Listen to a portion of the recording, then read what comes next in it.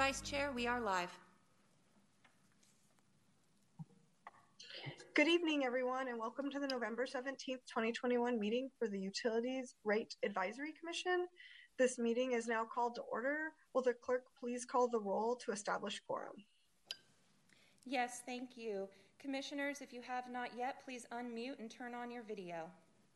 Commissioner Bering? Present. Commissioner Fidel is absent. Commissioner Gutowski? Here. I can't turn on my video. Oh, we can't turn our videos on. My apologies.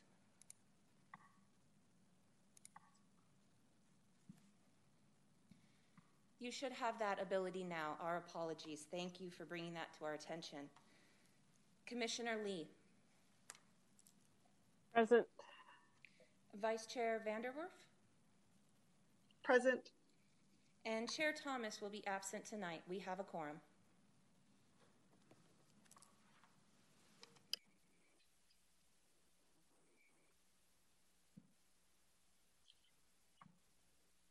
Thank you so much, Clerk. So this meeting is via Zoom. For members of the public who wish to join, please refer to the agenda for the Zoom link. Once you have joined the meeting and wish to speak, please raise your hand to provide public comment when the chair confirms that public comment speaking period for the desired item online. If you click on the raise hand at the bottom of your screen, or if you're on the mobile app, you can raise your hand by tapping raise your hand option in the more tab. And if you're on the telephone, if you please raise your hand by dialing *9 and then unmute yourself by *6. Speakers will be called by the last 4 digits of their phone number if you're calling by phone.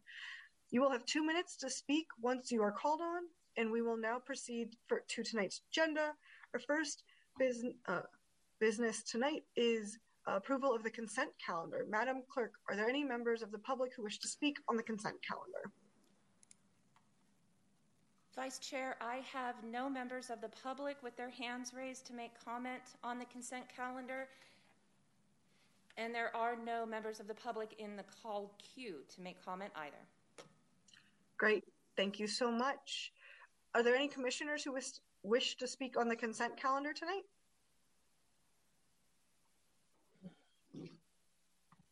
I do not see anyone raising their hands. So with that, is there a motion and a second for this item? So moved. Thank you. Commissioner Bering, is there a second? Seconded. Perfect. Thank you, Commissioner Lee. With that, can the clerk please call the roll for vote? Yes, thank you. Again, commissioners, please unmute and turn on your video. Commissioner Bering? Yes. Commissioner Fidel is absent. Commissioner Gutowski?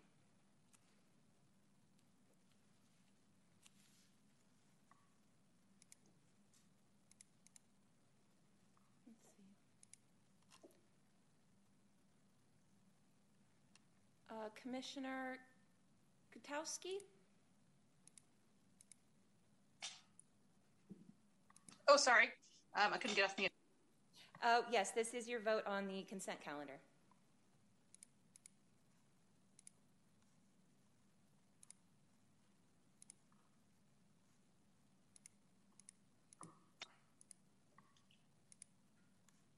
Yes. Thank you very much. Commissioner Lee? Yes. Vice Chair Vanderwerf? Yes. And Chair Thomas is absent tonight. Motion passes. Great. Again, thank you. At this time, I will open the public hearing. We're going to go on to item number 3, the public hearing on proposed rate adjustments for recycling and solid waste. Is there a staff presentation for this public hearing? There is. This is John here. And do you want me to launch into it? Yeah, if there is a presentation, if you could go ahead and present that to us, we'd greatly appreciate it. Happy to do the presentation first, and then it has a lot of detail that you've seen in the previous 2 presentations, and I want to do the full one. Tonight is the public hearing, and I've actually added some things based on the last 2 meetings. I'll start by sharing screen. I am again going to do it in PDF instead of PowerPoint, since it's a little stabler. Can everyone see that and hear me well enough? Yes. Good enough. Okay, so again, my name is John Febo. I'm the General Manager of the city's Recycling and Solid Waste Division. We're here again for the third time for the public hearing on the proposed rate adjustment. Most of what we're doing in the rate adjustment involves balancing our enterprise fund for the long run, reestablishing our reserve, and paying for a new program, food waste recycling, which I'll go into great detail about tonight. So this shows our projected fund balance. The first slide we wanted to present because it shows that in the coming fiscal year, we are going to fall below our 90-day reserve, which is our critical reserve that we keep in the event of something like a natural disaster or something that would require either extended service or prolonged service without revenue, or something that not unlike a pandemic that would cause a change in our operation to give us a comfort and a reserve. It also shows on the left there, without a rate adjustment, that we would be insolvent by 2025, and shows that we would need general fund support if we don't get a rate adjustment in the next in this cycle, along with the balancing of our 90-day reserve. With the rate adjustment on the right, you see our 5-year fund balance projected that we get back up to our 90-day reserve, and we stay above it in the coming fiscal years, or at least above, we stay solvent and then get above 90 days in year 2024. So it's a gradual progression back up. So some of the challenges facing the Recycling Solid Waste Division, and part why we're here for the rate adjustment, are new yard waste organics processing requirements and increased costs. I'll get into that in detail.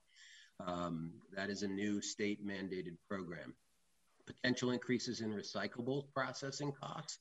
That's gone up over time and continues to be sort of a stress factor for our division and our ability to maintain the recycling program. Maintaining appropriate staffing and equipment levels across the board. There is a labor shortage, but we are proceeding. We're in leaf season right now and keeping up, even though we're short a couple crews. COVID-19 impacts, we've talked about those. I'll go into them again a little tonight. Some of the increases we've experienced with garbage and recycling and legal dumping due to the stay-at-home order. So we'll start with the green waste organics mandate, which is the largest of the three. Senate Bill 1383, passed in 2016 and starting to go into effect now, is an unfunded state mandate requiring diversion of all organic materials. Households can no longer dispose of organic food waste as garbage, and the cities have to divert organic food and organics and green waste from landfills. City bears the entire cost of the implementation, and our intention, if we get this rate adjustment, is to implement the program in July of 2022, this coming July. So shows a little bit of, this table shows a little bit of our processing cost increase as a result of adding food waste and going from our previous method of land application to full composting. On the left, you'll see the $42.44 is our old rate for processing, which jumped to $70 a ton in 21 when we implemented our first agreement, where we started bringing some green waste to YOLO. In 21-22, you see the 5 different agreements that we have. We're spreading material over 3 different facilities. We have 2 of the 3 have costs for green waste that are less. Those are the 77 and the 72 on the left. The other 2 of the facilities actually increase the cost when you add food waste. So in the long term, in the 23-24, as you see when we get out, we get up in the $73 to $104 per ton range. I think the important thing to note about that sticker shock is on the top. We, the city, participated in a regional request for proposals for organic material services with the County of Sacramento and the City of Folsom in an effort to reduce costs, combine our volume, and get the private sector to give us the best price. We received 8 proposals, and these were the best proposals. So this is a competitively bid process. It wasn't just a negotiated agreement. This was them sharpening their pencils and giving us the best price for the services that we're required to implement to meet the state mandate. A little idea how that affects our bottom line. We expect our organics tonnage to increase from 70,000 tons in the past fiscal year to as much as 85,000 tons, roughly 4 to 5 years out when we go in full implementation of food waste. Those processing expenses, when you multiply that tonnage by that $42 and then you multiply it by the 73 to 104 range, go up as you see in the table, and that's in millions of dollars. So summary is we go from $3.3 million in 2021 to upwards of $9 million in 25-26. That's a approximately $6 million increase on roughly a $6 million enterprise fund, or $60 million enterprise fund. Right there, you have a 10% increase in costs in our bottom line just to process the material. That's without buying any vehicles, promoting the program, buying containers, and all the other rollout, which is all reflected in the rate adjustment model that I'll present later in this presentation. Here are some of the COVID-19 impacts we've presented in the past. Due to the stay-at-home order in 2020, we had an almost 11% increase in our garbage tonnage, almost 16% in household junk. Curbside recycling was up, as were dump coupons, illegal dumping.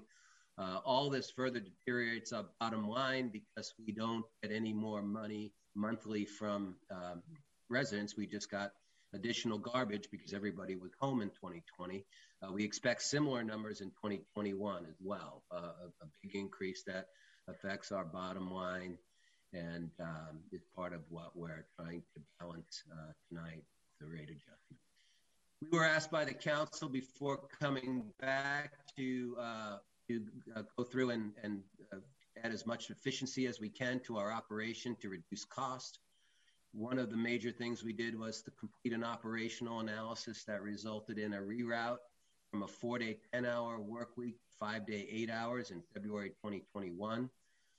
Some of you who live in the city may have experienced day changes on your garbage. That was part of that. We've completed the yard waste organics agreements with 3 different vendors. We used to go to 1 vendor, and now we go to 3 strategically placed throughout the city. So while the processing fee costs are significantly higher, there are less vehicle miles traveled.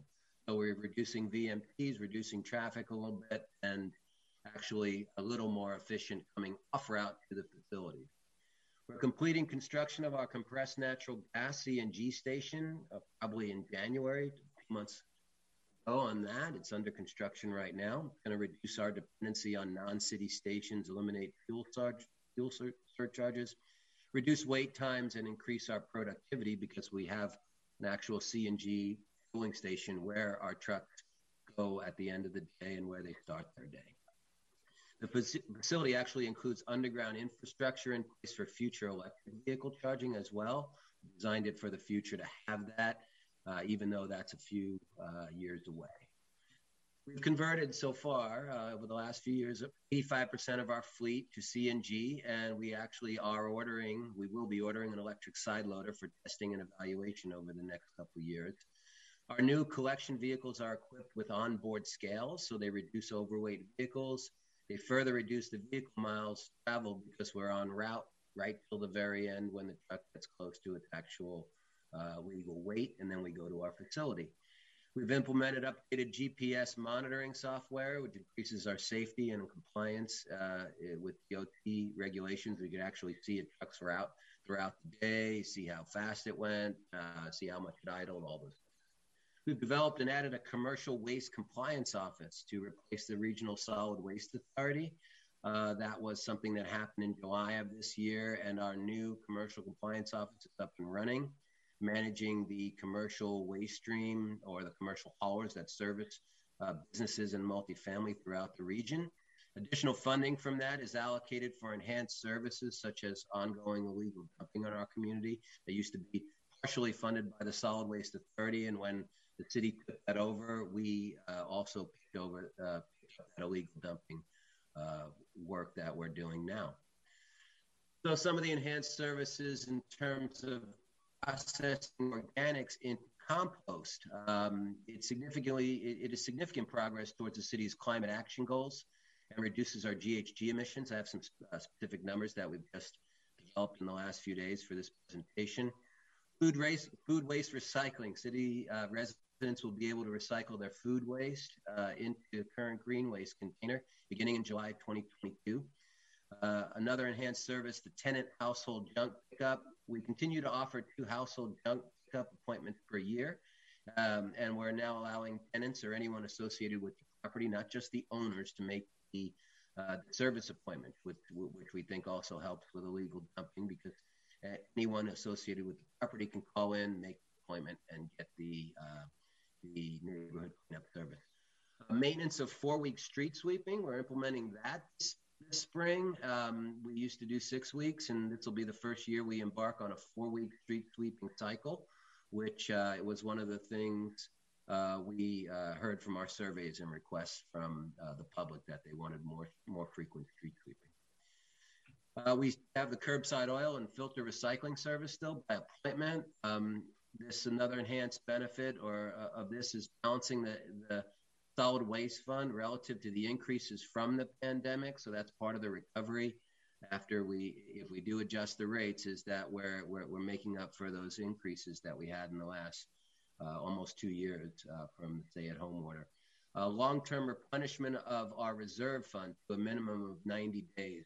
So that's our safety net, and critical for any circumstances similar to the pandemic or a natural disaster like a flood that would compromise our ability to perform essential services or make us have to collect a lot more garbage or address something like that. Senate Bill 1383 implementation. To support the implementation, we are offering a free kitchen countertop food waste recycling container.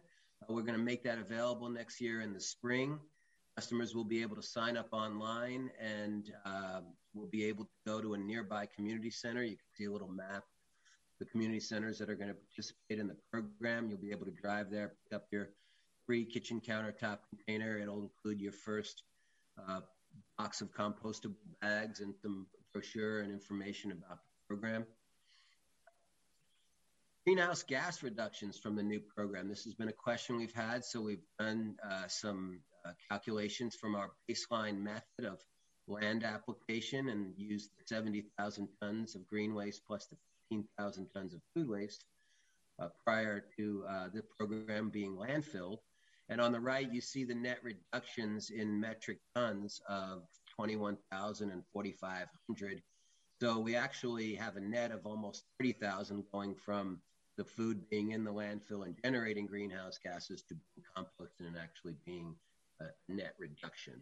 So this is greenhouse gas data that we were asked to provide to a number. The Environmental Commission asked, and a lot of people are interested in this because it does make significant contributions toward the city's climate action plan and goals. This is real details that were in the Prop 218 notice. It's a very busy table. I won't get into all of it. Happy to answer questions about any part of it. It shows each of our garbage containers, the current monthly rate, and the increases in 2022, 23, and 24. It shows the increases in recycling, yard waste, and on the bottom, our food waste only rate. I have a summary table a little later that we can focus on that boils it down a little bit more. This is our residential street sweeping proposed rates that apply to single family duplexes and 3 to 4 unit. And then our commercial multifamily residential street sweeping is also part of this program. It's a very nominal increase, but it needs to be on the 218 notice because it's part of the package. Just a regional rate comparison of our solid waste rate is a little bit lower because it takes out street sweeping for an apples to apples comparison and uses our 64 gallon, our standard service, and compares it to some of the other cities that are lower than us. Sac County is actually going forward with a rate adjustment. That rate's going to go up from 33 to 38 and then have $2 increment increases. So Sac counties will start to catch up a little bit. It's on the left. actually less than us. And on the right, more than us, you could see some of the other cities like Davis and Santa Rosa and Napa, and then how high it is when you go down to the East Bay. And comparatively, that's where we sit, somewhere in the middle. So this is the more simple table that I like to focus on for the purpose of the public hearing, because it shows our 64-gallon container, which is what most people have. You can pay a little more and get a 90, or a little less and get a 38. The recycling and yard waste containers, we offer different sizes for recycling, and that's the same rate. So garbage is the only one with variable can rate. The increases we're proposing are $3.83, 3 times, as you can see in the top table there, totaling $11.49 over the 3 increases. The increased dates are April 1st. You can see the rate effective dates on the left. April 1st, 2022 is the first $3.83 adjustment. January 1st, 2023 is the second, and January 1st, 2024 is the third. Our proposed rate, and again, the street sweeping, that $1.40 is in the middle. The proposed rate of $42.59 includes the street sweeping, and goes up $46.42, $50.25, and ultimately $54.08. On the bottom is our food waste only. It is a new rate for our green waste exempt customers. We have about 12,000 customers that are currently exempt from green waste. They will no longer be exempt under 1383. We'll be delivering them a smaller 38-gallon recycling container for food waste and for incidental organics. And their rate, which is $0 now because they don't have a can, will start at $10 and go to $11.73 and $13.43 over the 3 adjustments that we're proposing. So this is a percentage rate adjustment. As you can see, 8.99, 8.25, 7.62, total of 26.98% increase. As I mentioned, the processing fees alone are a 10% increase to our enterprise fund. That's before we buy the trucks, before we buy the containers, before we roll out the rest of the program, and all the other factors I discussed, which end up getting it into the 26% range for the increase. That table on the bottom shows the same percentage increase is highlighted, and shows the number of days on our reserve getting up over 90, which is our goal to have that safety net. A little bit about our Sacramento Utility Rate Assistance, our SURE program. Approximately 8,500 participants as of September of this year. It currently has a $3.7 million annual budget. Participants receive discounts for water and water, wastewater, recycling, solid waste, city services, basically. Data is exchanged quarterly with SMUD to identify the eligible residents, and customers have to renew to stay in the program. So some of our customer outreach, it's not intended for you to be able to read the brochure on the left. That's there to just kind of demonstrate what we're doing. But we've conducted customer outreach September through November, and customers were provided rate adjustments and service information using a variety of means. The mailer, the Prop 218 mailer, went to nearly 140,000 accounts, printed in online instructions for all those languages: English, Spanish, Chinese, Russian, and Vietnamese. An informational flyer provided to customers with Spanish translation and posted to the website. This was a question at the last URAC meeting, so we followed up and got a little more information about what's available. And we have a subcontract with Language World, who also has a subcontract with 311 and provides interpretive services. So someone calls with any language, we can get someone on the phone from 311 that can speak that language and answer their question.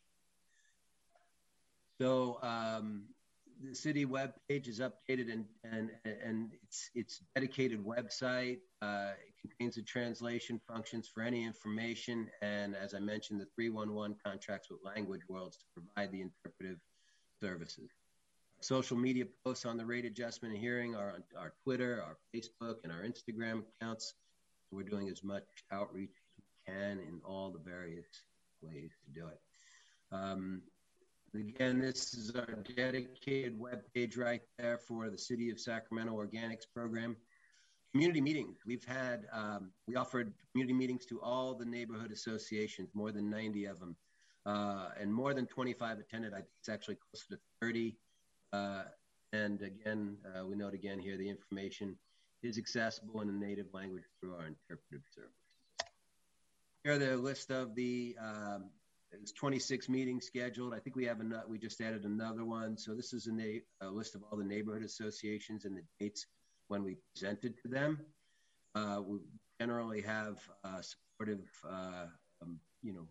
group from the neighborhood associations relative to the program itself. Less issues with the rate adjustment in the neighborhood associations, but we do have the protest number 2 here. This is our tabulation. Total notices mailed. This is actually, as of today, 139,523.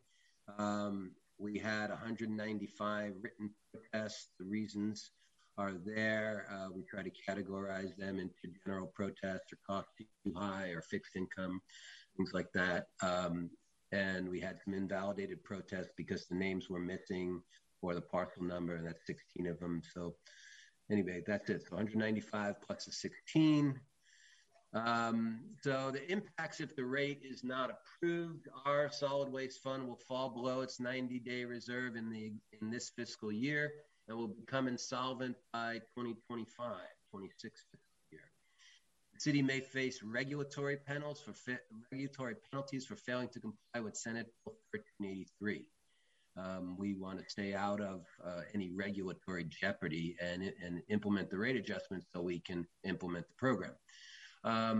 Refuse vehicles won't be replaced on schedule, and the maintenance costs will start to increase. More service day interruptions for customers. Overtime actually increases because we can't hire people and we still have to collect the garbage. Future rate adjustments will need to be larger to recover from the deficit and establish a prudent operating reserve. That's one of the things we note, which is if we don't approve this, the next time we come back, it'll be even more because we continue to run into arrears. So here is our tentative schedule. You've seen all the check mark concludes tonight, the November 17th public hearing. In January, February timeframe, I think late January, we'll be presenting to City Council. If approved, the first implementation is April 1st, 2022 of the first $3.83 rate adjustment. That's it. That's the questions. I can pull back any slides anyone wants to focus on, or just stop. I'll stop sharing at the moment so we can have a conversation, answer any questions from board members, commissioners, and anything else. Thank you so much. I know I have questions. I'm sure other commissioners have questions. So we'll go ahead and if any commissioner has any questions, give me a second. There we go. If you want to raise your hand, then we will call on you. I might go just first. I'll ask a couple of questions. I won't ask all of them because I have kind of a list. My first one was, as I know it had been mentioned in other times, but I was really curious about how come there wasn't any invite sent out to the commissioners for those meetings. I think it would have been really useful for some of us to get to hear the public's comments.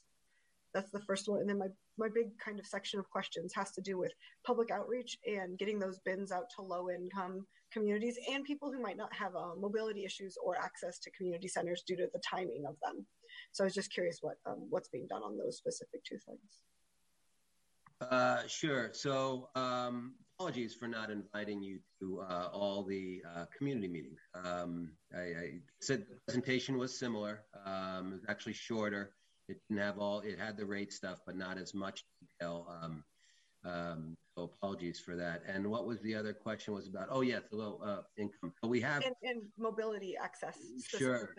Like people who might not be able to make it because of the time, or might not be able to make it due to mobility issues.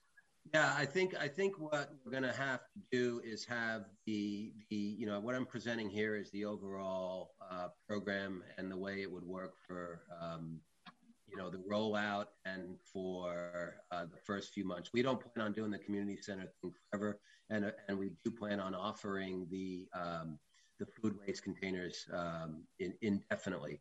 We're going to have to figure out a way, we haven't yet, to distribute them either by mail, and our drivers do deliver containers. We deliver, if someone swaps out a 90 for a 60. So we have capacity within our team to do deliveries. And we just don't want to, in the initial rollout, to do that with the food waste containers, because it's 125,000 people that could ask for the delivery. And we don't want to give them to everybody, because some communities that have done that found that kind of wasteful. A lot of people were like, why are you giving me, this week? We'll do it a different way. And we're going to make it by request. But we will come up with something that allows us to get it to our disability exempt customers, our people that can't get to the community centers in the time period. A lot of those will get escalated. I'm sure they'll email. If they say they have a problem, it'll either come through 311 or somehow it'll get to us and our department, and we'll make arrangements to make sure we get great. Thank you so much. I just wanted to make sure that we had a plan for people who would need different access to those bins. Yep, and we want the program to work, and we want everybody in it, and we want the food waste, and we want it in the green waste can. So we're going to do everything we can to get them their containers. Great, thank you so much. Commissioner Lee, I saw your hand first. If you want to go next. Hi, thank you for that presentation. It was quite clear. I had a couple of questions about the written protests that came in. Sure. And I was wondering if you could clarify what they meant. I'm looking at my phone because I took a picture of it. So okay, I can pull it back up if you want. Some of them are obvious, like they're protesting because the cost is too high. They don't want to do the organic food waste. Oops, where did I just put it? Here. Yeah. What does the illegal dumping one mean? What are they complaining about there? I don't understand that one at all. Yeah. I don't. It was categorized, so I don't have 7 of them out offhand, and I didn't personally ask her each one or tabulate these. So, John. Yeah, sure. But if I may jump in, thank you. I read all the protests, so if you have any questions about the content.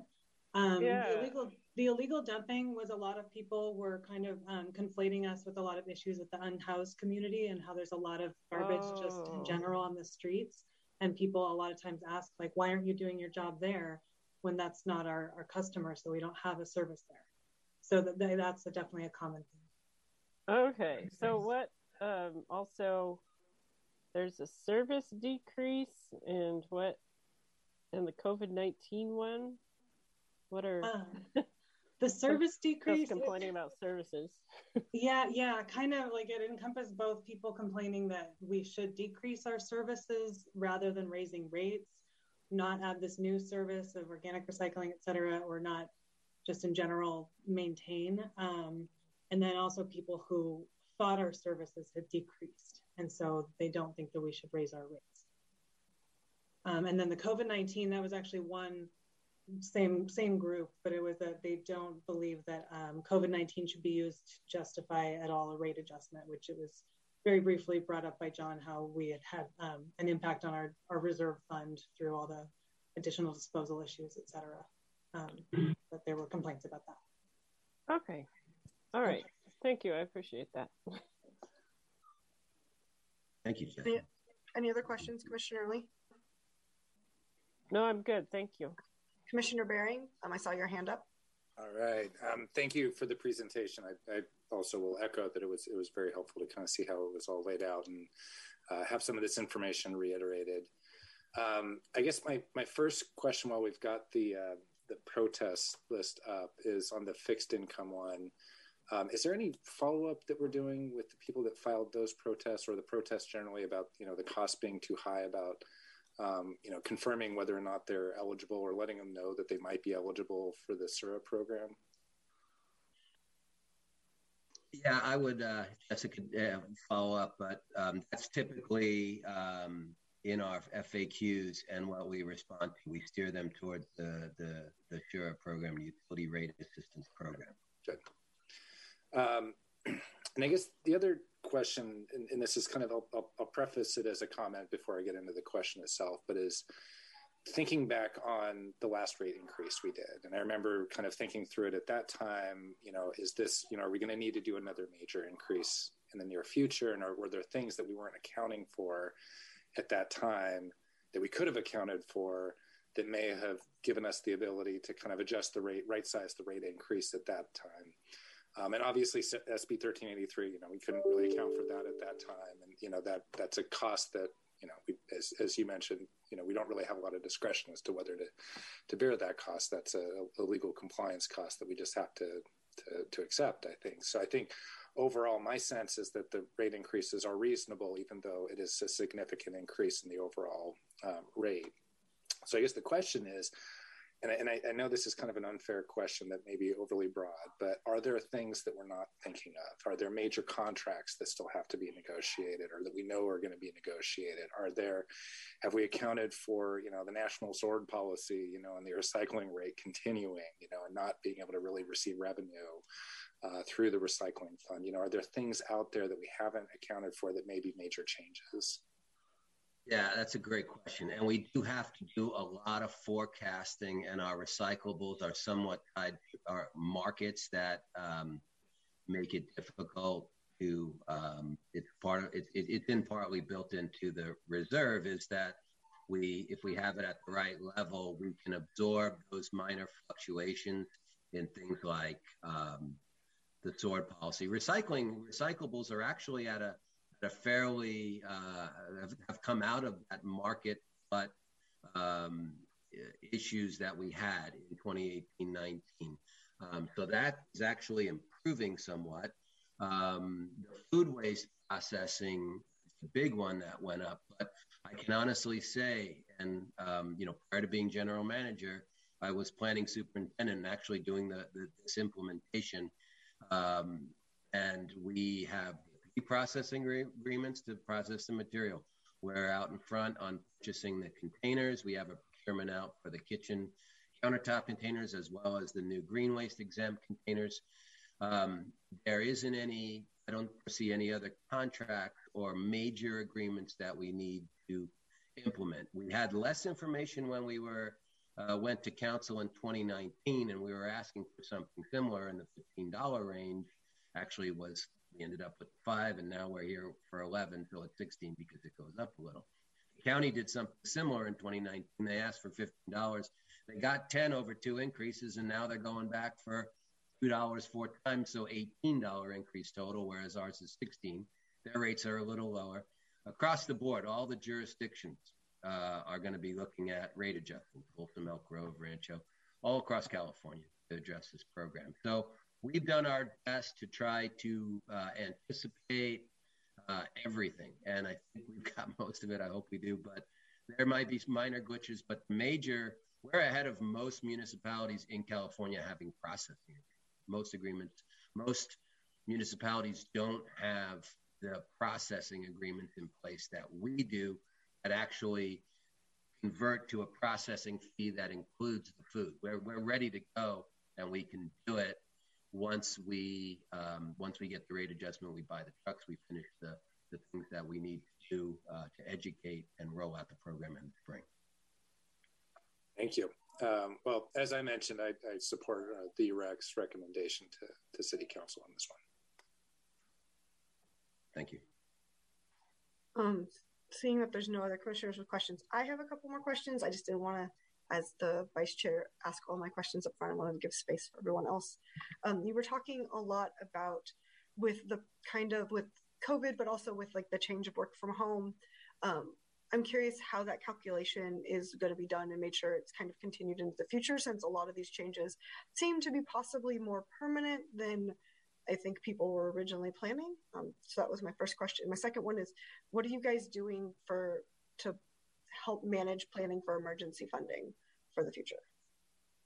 Sure. So a couple things. First, on the COVID, we track everything that we bring to the North Area Recovery Station in the north for both garbage, green waste, and garbage and green waste, and then for recycling to the Sacramento Recycling and Transfer Station on Fruit Ridge Road, and all our garbage goes there, and as well some of our yard waste goes to YOLO, and some goes to Republic Services down on Elder Creek Road. We have material going in every different direction, but we have it all under contract, and we quantify it, and we report to the state annually under what's called a disposal-based accounting system. And that actually establishes our recycling or diversion rate, which needs to stay above 50%. And we're in the 53, 54 range every year, pretty much. We've yet to be below 50 since year 2000 when we've been in compliance on that the entire time.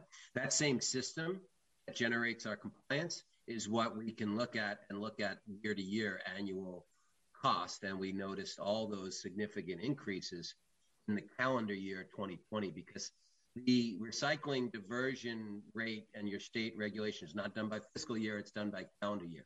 That's why those numbers, what the COVID-19 increases are by calendar year, they're accurate. And they may go up over time. They may stay up as you're noting, but maybe not as high. Either way, that is sort of built into the assumptions here. We escalate garbage and recycling and yard waste over time. We're hoping it comes back down a little bit more, goes back to commercial. I expect things to normalize in the next year, but it may be at a different, like a sort of a new norm. So either way, the rate adjustment and the reserve helps buffer that. So that's one issue. The second thing you mentioned, planning for emergencies. We have a disaster debris management plan approved by FEMA, which allows the city to get funding in the event of a natural disaster. We have an approved plan that allows us to roll out temporary disposal sites, allows us to track and monitor everything so that we can get reimbursement in a disaster. It would have to be a state declaration or a federal declaration of a natural disaster, and then the plan comes into effect, and your ability to get reimbursed comes into effect. We also have an on-call contract with Tetra Tech. We have a whole natural disaster, a whole response wing that we have an on-call agreement to bring them on board in the event there is a flood or a natural disaster. We can have them immediately tasked to help us estimate the recovery and what we need to do to get up and running to clear rights of way, that's the first thing you do. You clear the right of way and to get the emergency vehicles through. And that might be what you're looking for, I hope. If not, I can answer additional questions about that. Oh, that explained what I was looking for. I just had those questions. And then the question, I know I received a copy of that in the mail, the flyer you sent out. Is there any way when those get sent out for us just to make sure we get like maybe an emailed copy so that we have maybe a digital or more easy way to access it? Because I would love to be able to, like, I know they send links and stuff, but I know I'm more likely to go through the links on a digital one because I'd like to look at what the other languages look like as well. Sure. So yeah, do you want us to follow up, email you the notice? Yeah, that would be great. Yeah, we can give you some of the... For the future, maybe sending that to the URAC Commission would be sent out to the public so that we have it, so that way we have a better understanding of what the public is needing. Yeah, we can follow up with electronic resources and some links and some of the multilingual stuff that we've done, and it's pretty impressive, I think, and hopefully you'll find it as well. We'll send it to you. Great, thank you. Any other commissioners who wish to speak? Seeing none. Madam Clerk, are there any members of the public who wish to speak on this item?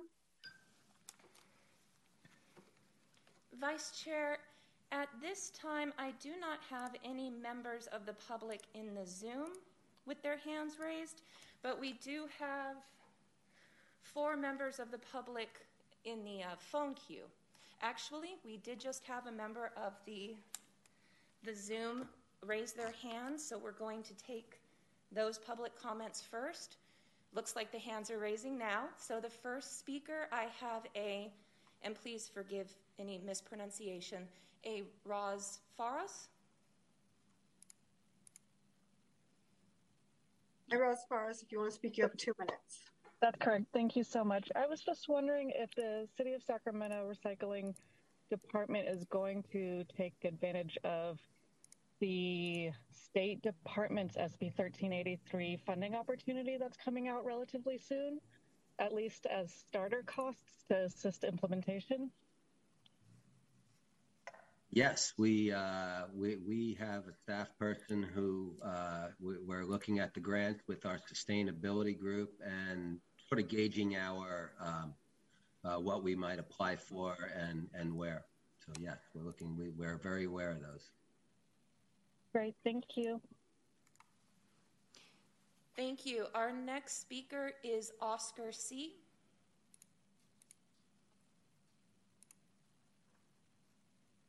Hi, Oscar C. You have 2 minutes. Hi, yes. I have a question.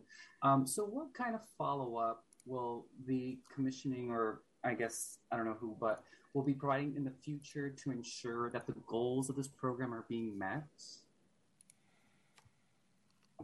Sure. So we do an annual report to the state, and we actually do that we already do that in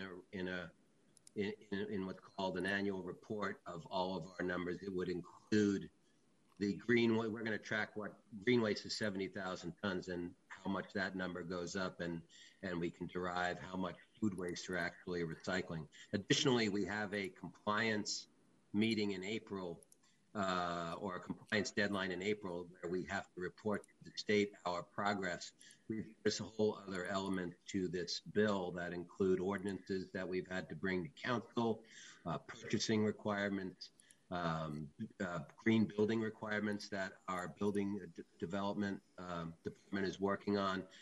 Most of it lands on recycling and solid waste, because food waste recycling is the big portion of this. But Senate Bill 1383 is actually a climate change bill. It's not a waste management bill. It's a climate change bill. So the effects reach into some of the other departments, and we're coordinating with them, and we'll be giving our report to the state on our compliance in April.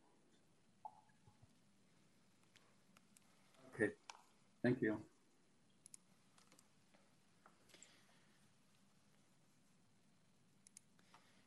Vice Chair, we have no other members of the public in the Zoom with their hands raised, so at this point I will move to the public comment queue line. Perfect, thank you. Hello, caller, can you hear me? Okay, I'm transferring you into the meeting now.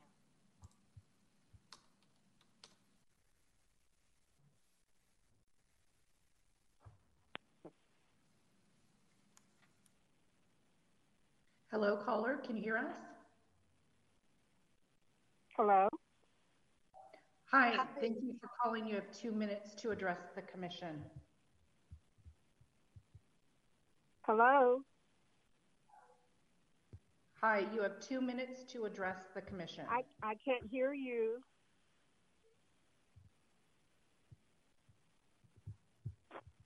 Hello. Hello, caller. You have 2 minutes to address the commission. Is there anyone there? Hi, caller, can you hear us? I can barely hear you, so I'll just speak, just in case you hear go me. For it. I'd like to make it known that I am protesting the proposed rate increases for the recycling, the garbage, the yard waste, and for the following reasons. I've lived in this neighborhood. My name is Alma Watson, and I'm in District 2. And I've lived in this area for approximately 36 years, and I've experienced several rate increases. And with those increases, the services have deteriorated and decreased over the years. I do not need some of the services that you guys provide. Right now, I use the smallest garbage can, the 32 gallons, and most of the time I don't even have enough of anything to go into it. I've been told by the personnel in the city that no matter how much or how little that I have to put in the can, just sit them out there anyway. I think that's a waste. And most of the times I don't even sit them out there if I don't hardly have anything. And I don't really even need it because primarily what went into it was the food waste. And you guys, and next year you're going to start putting that food waste with the yard waste. So that I should be able to eliminate having a garbage can. Also, what I think should be done, because I don't think that we should be burdened with providing the cost for all of these things that need to be done in the city. So I suggest, rather than putting the burden on us, that you guys execute whatever Plan B would have been, as though the majority of the property owners protested these increases. So whatever money, wherever you would get the money, if the most of us rejected these increases, I think that you should go ahead and use those monies rather than continually putting the burden on us for deteriorated service and a decrease in service. And that's about all I have to say. Thank you. Thank you so much.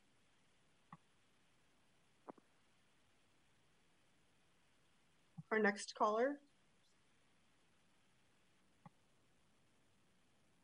So, do I need to hang up now? You can hang up now. You're done with your comment. Thank you so much. Oh, I have another question. I'd like to know, how do we know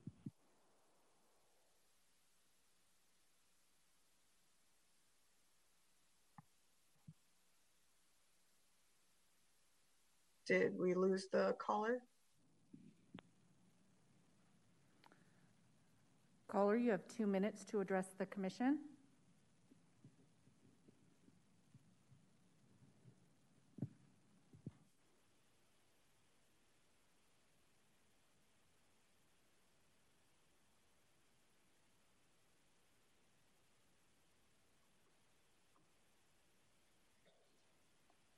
Hello, caller. Can you hear us?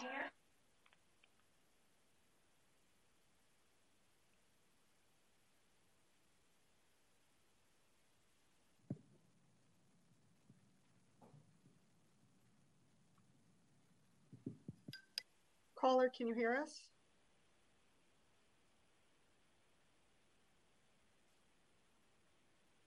Hello. Hi. Oh, you have 2 minutes to address Hi, the Barry, commission. you sound really far away. Sorry. If you want to go ahead and address us, you have 2 minutes.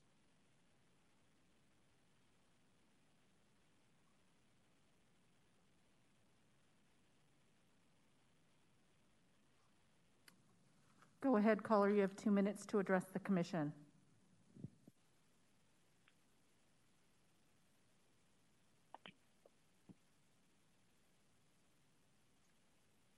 Hello. Caller, you have 2 minutes to address the commission.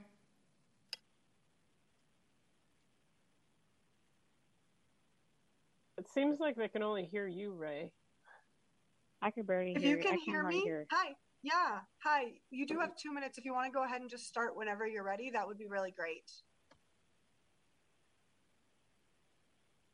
I don't know. Something's wrong with you guys' phone line. I can't hear. Yeah, we can hear you. If you can hear me, when she transferred me over, the phone, the ringer had rang really loud, but I can barely hear you. It sounds like you're like actually downtown and we're talking through like the can with the string. Can you go ahead and start yours though? We can hear you perfectly. I'm calling to oppose it. Go ahead and give us your reasons if you want. You have 2 minutes.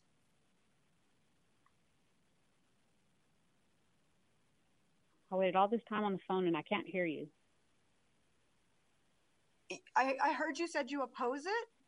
If you have reasons, feel free to go ahead and let us know.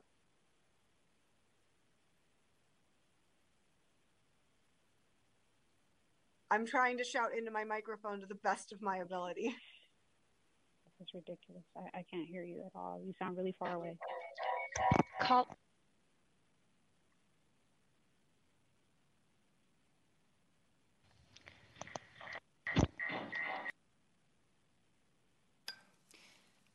Vice Chair, it appears we are having technical difficulties with that caller. Caller, I still can't hear anybody. Is this a way to use up the 2 minutes? Yes, you have 2 minutes to address the commission. Hello? You have 2 minutes. If you could just go ahead and start talking whenever you want, we can hear you.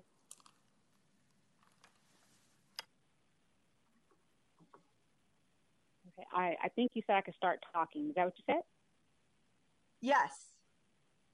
Okay. Oh, you're real far away. Well, anyway, good evening, everyone. My name is Ursula Dana. I currently reside at the Riviera Townhomes here on Mack Road. It's a fourplex condo, and I'm opposing the rate increase. One, I'm currently on a fixed income, and I can't really afford an increase from this entity, city, county, or state at this time.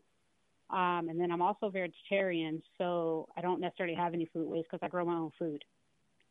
The other point I would like to make is that the community that I live in, I pay for monthly dues, and that those dues cover a gardener.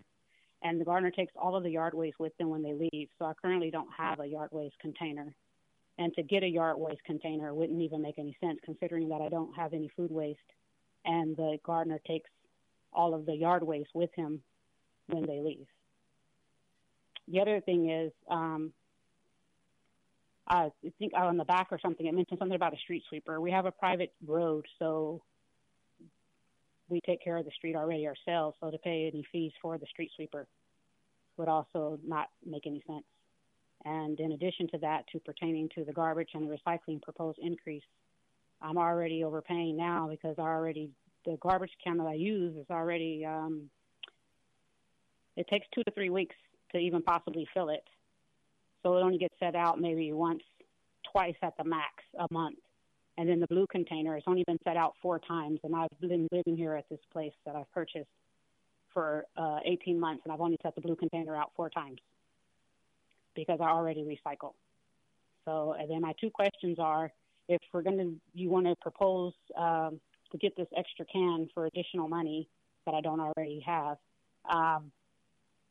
if I weren't already a vegetarian and doing my own gardening, therefore I don't have any waste, what would I be using my garbage disposal for?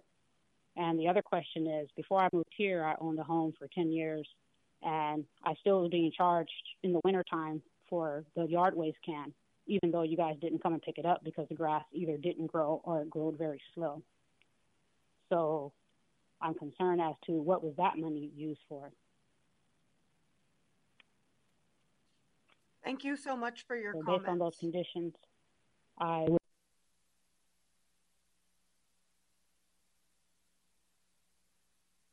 Did we lose that caller again?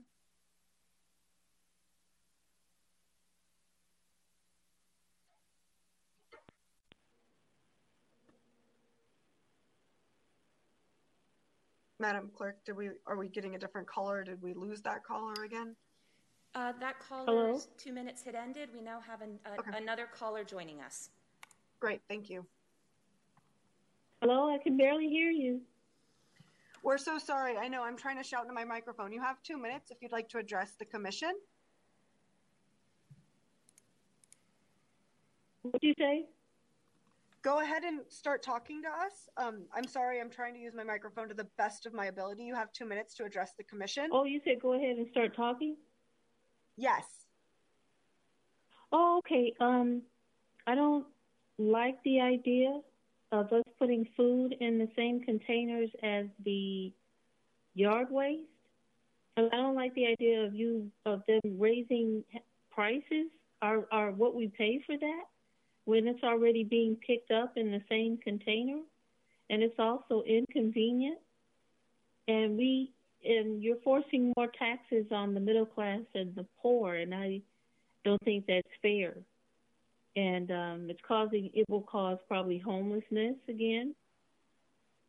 Hello? Hello? I can hear you. We're just listening to your comments. Yeah, I don't understand why they need more money because they're using the same containers that we already have. And so it doesn't make sense. You have thousands and thousands of customers in residential homes. I don't understand why you want to tax more money from us when it's just not fair.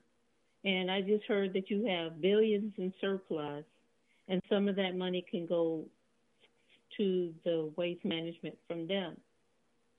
So I don't see why, you're not hiring more drivers. You're not, hiring more manpower. You're still using the same system. It's just that we're adding food to it. So I don't understand. It doesn't make sense to me. And that's all I have to say. Thank you for your comment.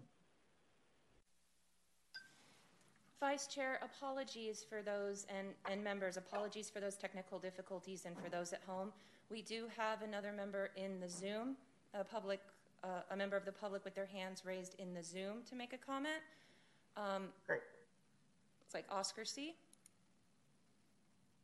Oscar C., you have 2 minutes to address the commission if you want to go ahead. Hello, yes. Can you guys hear me? Did he? Yes. Okay, perfect. Yeah, so I too would like to oppose this rate increase as well.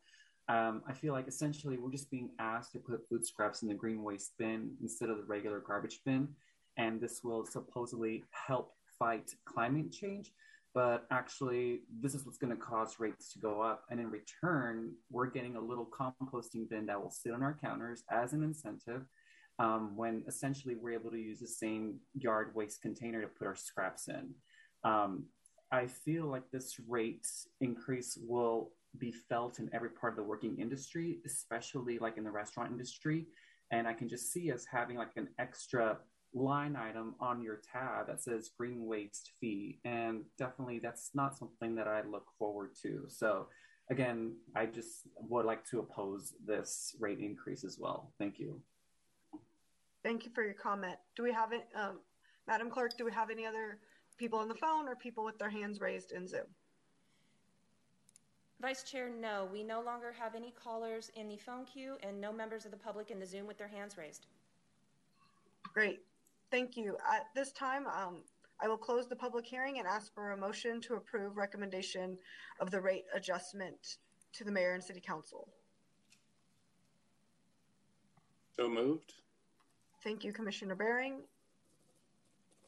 Second it.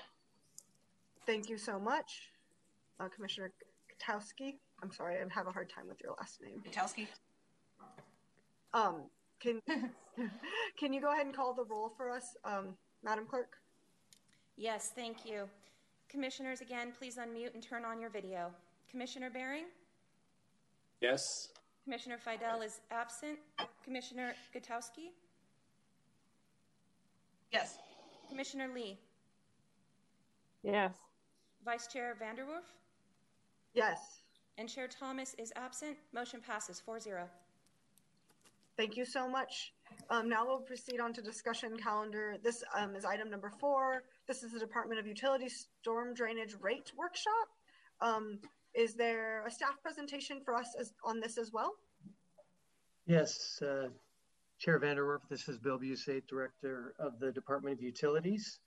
We have got a presentation for you tonight. I'm going to start with a quick 4-slide review. I'm going to go over it quickly because it's things that you've seen before. We're going to spend the bulk of the presentation on the results of our second survey that we performed. And that's going to take some time. And then I'll follow up when that is finished. We'll have our consultant, FM3, do the presentation on that. And then when they're finished, I will follow up with the final 4 slides. This is informational only tonight. And of course, when we're finished, we'd be happy to answer any questions and receive input. So this is our fourth workshop, as I've mentioned. I'm gonna review fees. We're going to go over the results. I'm gonna spend some time, on the next steps in the schedule. Next slide, Tyler. Next. So the proposed rate adjustment will generate $20 million in additional revenue. It will be paid for by all drainage customers, residential and non-residential, and have many benefits as listed there. Among other benefits, these are the key benefits that the additional revenue will be used to produce. Next. We have the residential class divided into 3 tiers, the single family residential and the multifamily each divided into 3 tiers. And then we have the non-residential, which includes commercial, industrial, and other uses. Each of those classes uses an impervious surface coefficient. So there's a gross square footage area that's multiplied by the impervious surface coefficient, and then that is multiplied by the 0.01975, or just under 2 cents per square foot per year. Next. And you'll remember these are the proposed fees for the different single family and multifamily classes. You've got the high density, medium density, and low density in the single family 1, 2, and 3. And then you've got the high density, medium density, and low density in multifamily 1, 2, and 3. Next.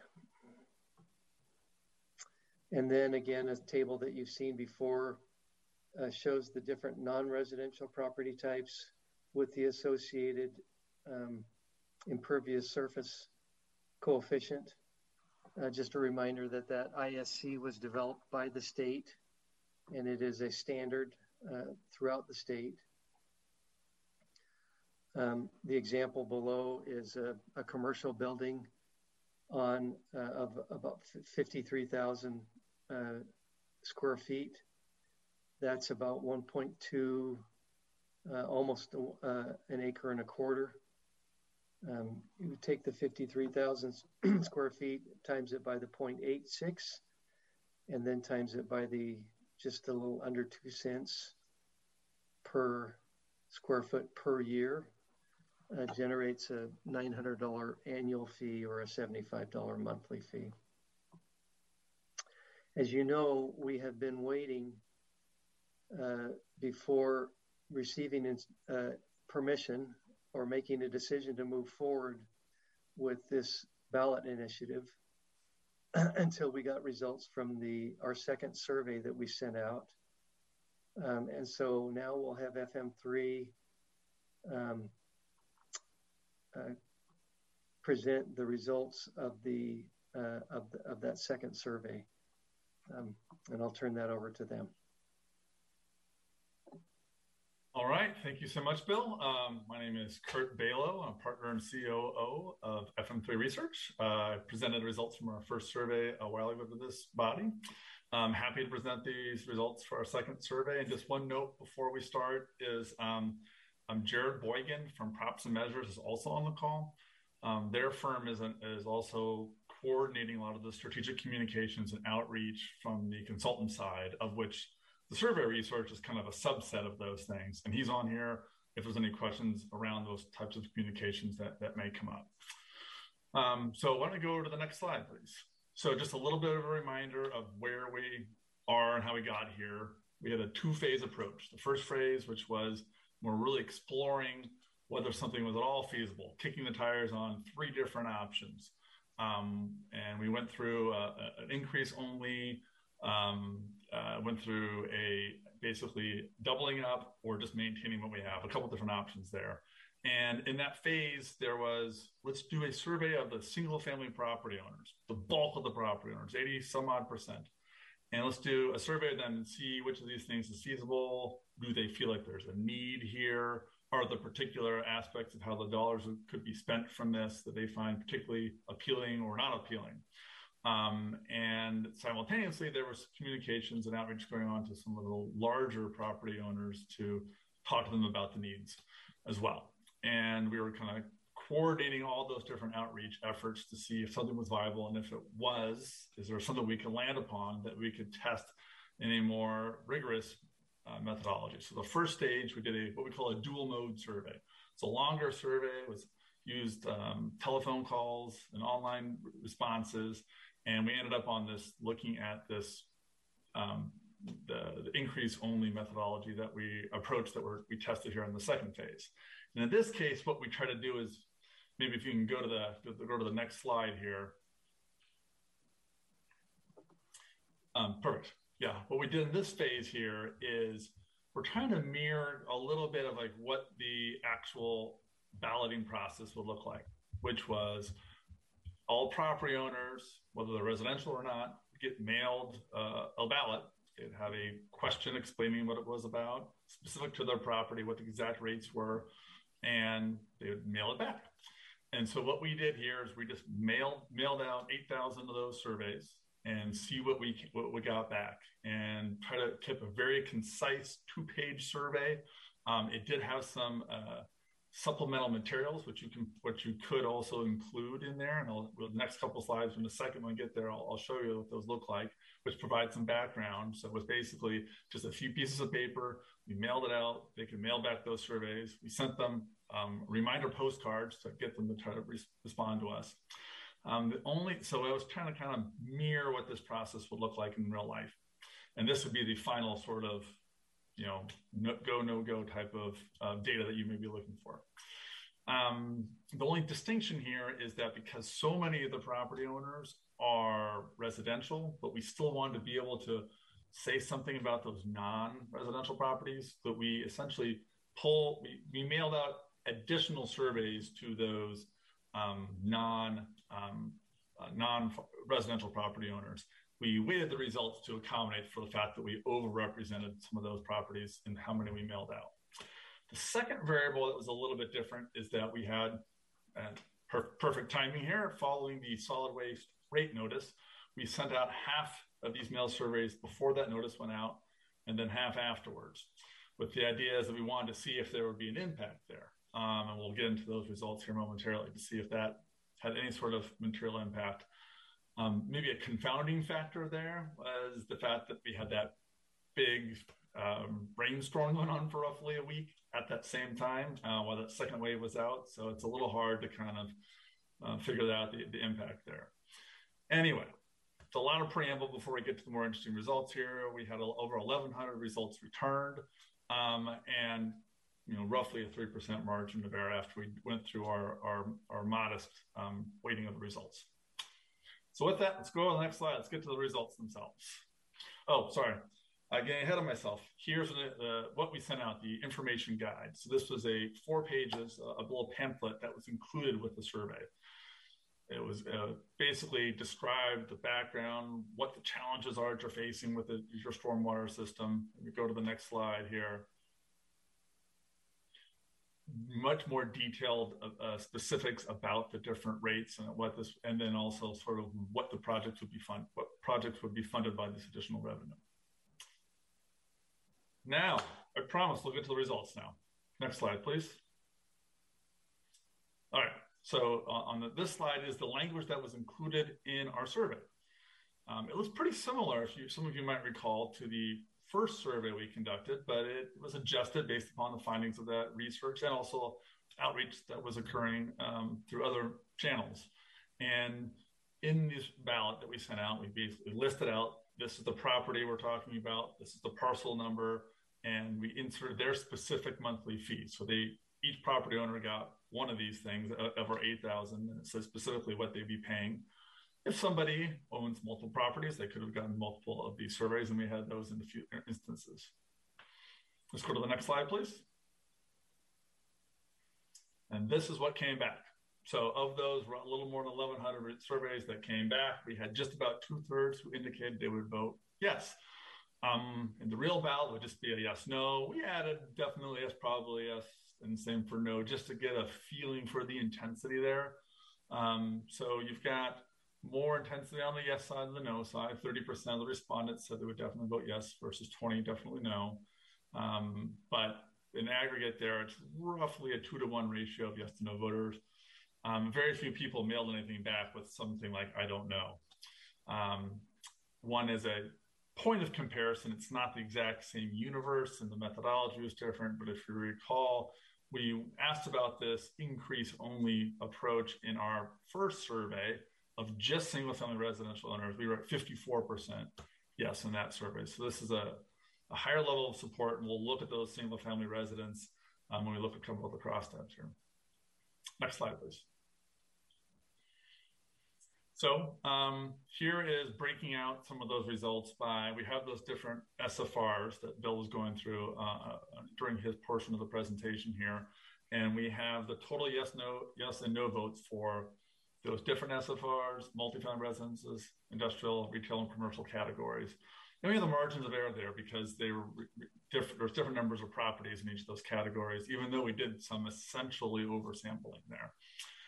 You'll see that in all the residential categories and the industrial categories, a majority of those who returned our survey indicated they vote yes. The retail commercial folks were split basically down the middle. You'll also note that as the rates went up for the single family residences, the SFR2 was a smaller rate versus SFR3. Support went down. So clearly there was some price sensitivity there. But even in that SFR3 category, we still had 59% of those who responded saying they vote yes. Next slide, please. So this is where it's a little tricky. We had that wave 1, wave 2. We were trying to see if there was an impact from the solid waste rate notice. One interpretation here is that there was no impact. Another one is we had a massive rainstorm during the time we sent that wave 2 out, and maybe we had forces moving in different directions. So we can't really draw any conclusions from that, but because there really wasn't much of a distinction in the results. We also, for the single family properties, we did ask a question in the survey.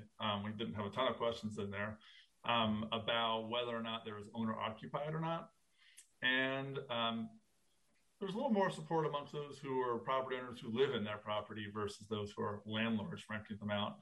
But even among them, there was still majority support. Next slide, please. All right, so for those who sent back the survey and said, yes, they definitely or probably vote yes, we asked them to indicate, well, in your own words, why. It's very much an art trying to figure out how to categorize some of these responses. There wasn't one theme that really jumped out. There's a lot of people who just kind of said, yeah, we should do it. And maybe they gave it some rationales, but sometimes they didn't. But it didn't appear to be like a singular driving force amongst those who indicated they vote yes. And if you look at the next slide, we pulled a couple of those responses here to look at, just as a little bit illustrative of the types of things we got. It's kind of generic stuff about being a good investment for the future. There was, recently there was a big flood.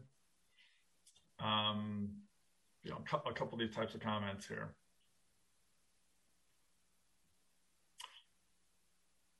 And we go to the next slide, and it's the flip of this. So if they said yes, if they indicated they were going to vote no, tell us why. And while there wasn't a singular rationale for the no folks, there was one that was a little bit more out there, which is just basically like taxes, fees are too high. And if you go to the next slide, we'll see a little flavor of those comments as well. So I think there's already enough funds, rates have been too high, income's going down, taxes, fees going up. Those types of rationales for those who are feeling comfortable with it. And finally, next slide, please, here. there. Yeah. We did ask an open-ended question at the end of the survey. What else would you like to learn about? Kind of a little bit all over the map in terms of responses. So we just kind of picked a few here to look at. Some of them were a little more granular about the budget. So just a little flavor of the kind of thing. I think this is helpful for staff when thinking about communicating this going forward, of what types of questions were bubbling up to the surface from property owners. And then the last substantive slide here is, if you recall back to that sample language there, we had a few bullet points of how the money would be spent. We asked in the survey, here's what those bullet points are. Tell us how important they are to you. We knew that they would all be pretty important because we did the prior research in the first survey, but we wanted to see if there was any distinctions here. I think if you click once, you should get the little line. There we go. There wasn't a huge distinction. All of these were seen as at least very important by 7 out of 10 respondents to the survey. 3 of them at the top had a little more intensity. More than half said they were extremely important. Water sources, keeping regional water clean, and keeping sewage off the streets. Those seem to generate a little more intensity than some of the other items you have here, although they're all seen as broadly important. I think that gets us to the end of the survey results, if my memory serves. Yeah. I mean, it's a good place for me to pause, Bill. Okay. We can, Vice Chair, we can either have questions about the survey results, or I can finish my 4 slides and then we can entertain all the questions. I think it's best if we go ahead and finish, and then that gives the commissioners a chance to ask about everything in case there's things that I'm sure your slides are a little different, but I still think it's important for us to have all the information first. Okay, that's a good idea. That's what we'll do. Go ahead. So the next step is so first of all, we've received permission from the city manager's office to move forward with the ballot initiative. The next steps are that we would be doing the 218 protest mailer, similar to what Recycling Solid Waste did. We're hoping to start sending those out on November 29th. That's a 45-day period where people have the opportunity to send in a protest vote. They can be written and sent in by the mail, or they can be hand delivered. And as was reported by the Recycling Solid Waste, the nature of the protest mailer is that if more than half of the people of the ballots that were sent out are returned, protesting or opposing the rate adjustment, then it will not move forward. Historically, we've had, a very small, relatively small percentage of people return those. As you saw on the Recycling Solid Waste, it was much less than 1%. The next thing that will happen for this body is that in January we'll have a rate hearing very similar to what you just had for the Recycling Solid Waste. That will be held at least 45 days after the protest mailer is sent. As you just experienced, it's an opportunity for the public to comment on the rate adjustment, and then the opportunity for the URAC to review and to provide the recommendation for the City Council. Next. That will be followed by, we'll go to Council in late January or early February to receive authorization to do the ballot election. Ballots will be mailed. If we receive that authority, ballots will be mailed in February and March, probably late February or early March. Again, there's a 45-day period for the property owners or customers to return those ballots. And then the ballots will be tabulated. And if there is, 50% plus one of the returned ballots voting for that, then the measure passes. But it still will require, so go to the next slide. Go ahead. I've covered most of this protest mailer on November 29th. Prior to, between that protest mailer and when we go back to the URAC, this commission, and to council, we'll be holding 6 webinars, 3 in December and 3 in January. There'll be 2 during the day and 3 in the evening. And these will be targeted at, neighborhood associations, all different, community groups, and just, community advocacy groups, and just the public in general will be apprised of these. We will make sure, as you have requested, to let this commission know about all of these webinars, so that you can participate as you see fit. And so then you'll have these 3 dates in January for the webinars. As I mentioned, January 26th, that's the schedule right now for the next URAC meeting, which would be the rate hearing. We would be seeking council authorization in early February for the ballots. February ballots, late February, hopefully. Mid to late February, the ballots would be sent out, and then late March, they would be the deadline for the ballots to be returned. Sometime in April, we'll be seeking City Council to adopt the rate if it's a successful ballot initiative, and then hopefully have the property fee implemented by July 1st. So that's the next steps and schedule. And of course, we're open now to any questions or comments. Great. Thank you guys so much for that presentation. Do we have any commissioners that have any questions? Commissioner Gakowski. Sorry, I will get your last name, I promise. Gakowski. It's okay. It's hard to say.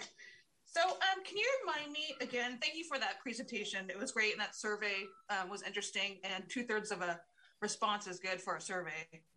But I was wondering, can you remind me again what the parcel gross area definition is? Parcel gross area is just the gross square footage of the parcel. If it's it's whatever the area of the parcel is. It's called gross because so it's what you get it from the. Go ahead. Can you not hear me? I just have a delay. Oh, okay. I'll speak a little bit slower. The gross area of a parcel is just the total square footage of the parcel. Okay. So when you say impervious surface, yes, for building and pavement? Yes, that's correct. And what we do to get the fee is take the gross square foot area, multiply it by the impervious surface coefficient for that class, and then that's timed by the 2 cents per square foot per year. Oh, great! I get it. Thank you for reminding me. So. You're welcome. Thank you so much, Commissioner. Commissioner Bering, I see your hand raised. Yeah, thanks. So I'd agree that the 2/3 margin was positive to see, I think, in terms of the overall prospects for the Prop 218 vote. I guess it does make me a little nervous given the kind of the difference in circumstances of doing the survey versus, what voters are going to be presented with. I actually thought the survey information looked really helpful from what I could see. There's some good pictures in there and things explaining the necessity of these rate changes. So I think, assuming that this is not going to be voted on, following, some flooding events, we may have groups like in Sacramento getting involved. Are you guys thinking about things beyond the engagement with the community groups to perhaps get some information out there to the public about the necessity of the rate changes? Are there any updates on the website or anything like that? Kind of using some of the good work that it looks like was done on the survey? Yeah, good point, Commissioner. We definitely will be using social media to get, and of course, since this is a ballot initiative, we have to be, there's a line. We can educate, but we cannot advocate, so we can't campaign, for people to vote yes, but we can educate as to the need. And so, yes, we will be using social media. We will definitely be having, there is now, and there will continue to be a lot of information on our website. And then these community meetings. We also are going to be engaging or trying to encourage, certain non-city or private organizations to advocate for the rate adjustment. Again, we can't do that, but others can. And so there's a careful line that we need to walk. But certainly we will do everything that we can to educate the public. Thank you. Bill, if I could take this moment really quick. Sorry, this is Tyler Stratton here. We do have a standalone website dedicated for the outreach and education of this effort, which is SacramentoWaterPollutionFloodPrevention.com.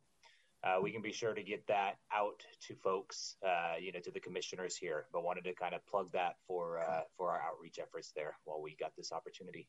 Thank you.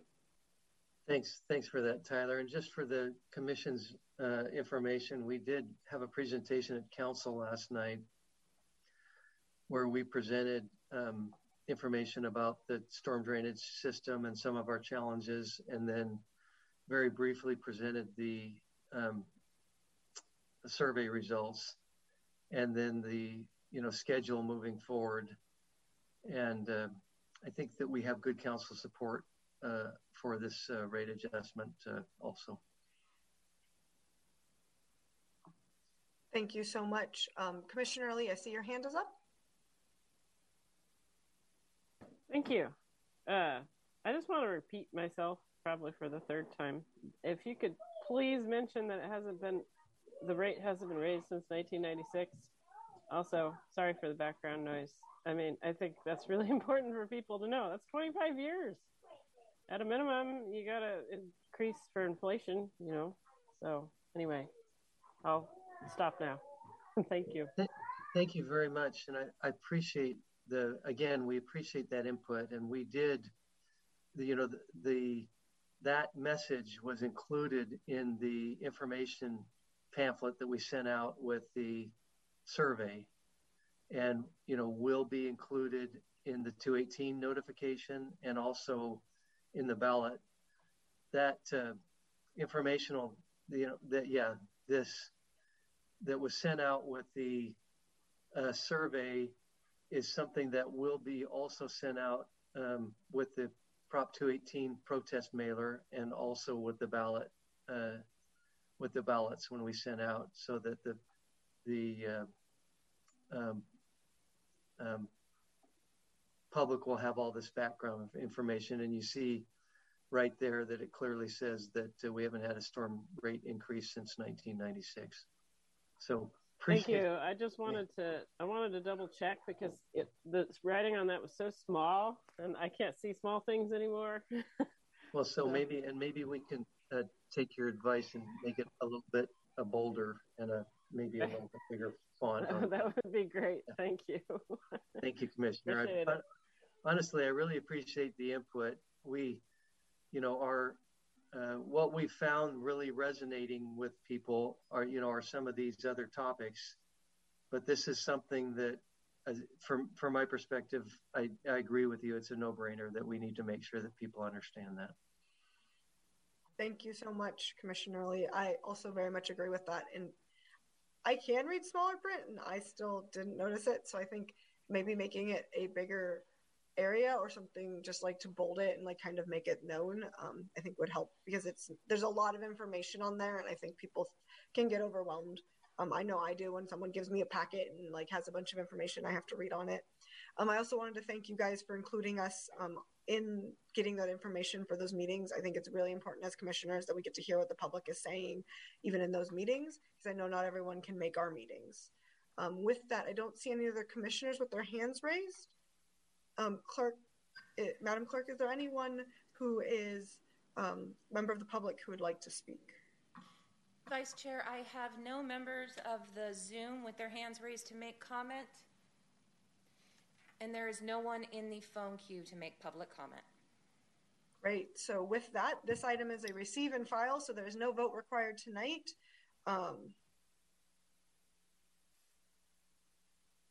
And that, then any commissioner comments, questions, or anything any of the commissioners would like to speak about besides what we spoke about tonight? Items not on the agenda. Seeing none, Madam Clerk, is there any public comment not on the agenda? Items not on the items on the agenda. Thank you. We have no members of the public with their hands raised in the Zoom, and there are no members of the public in the phone queue. Great. Thank you so much. So with that, this concludes the agenda for the evening. This is November 17th, 2021. Utility Rates Advisory Commission regular meeting is now adjourned. Thank you, everyone. I hope everyone has a safe night. Thanks, everyone.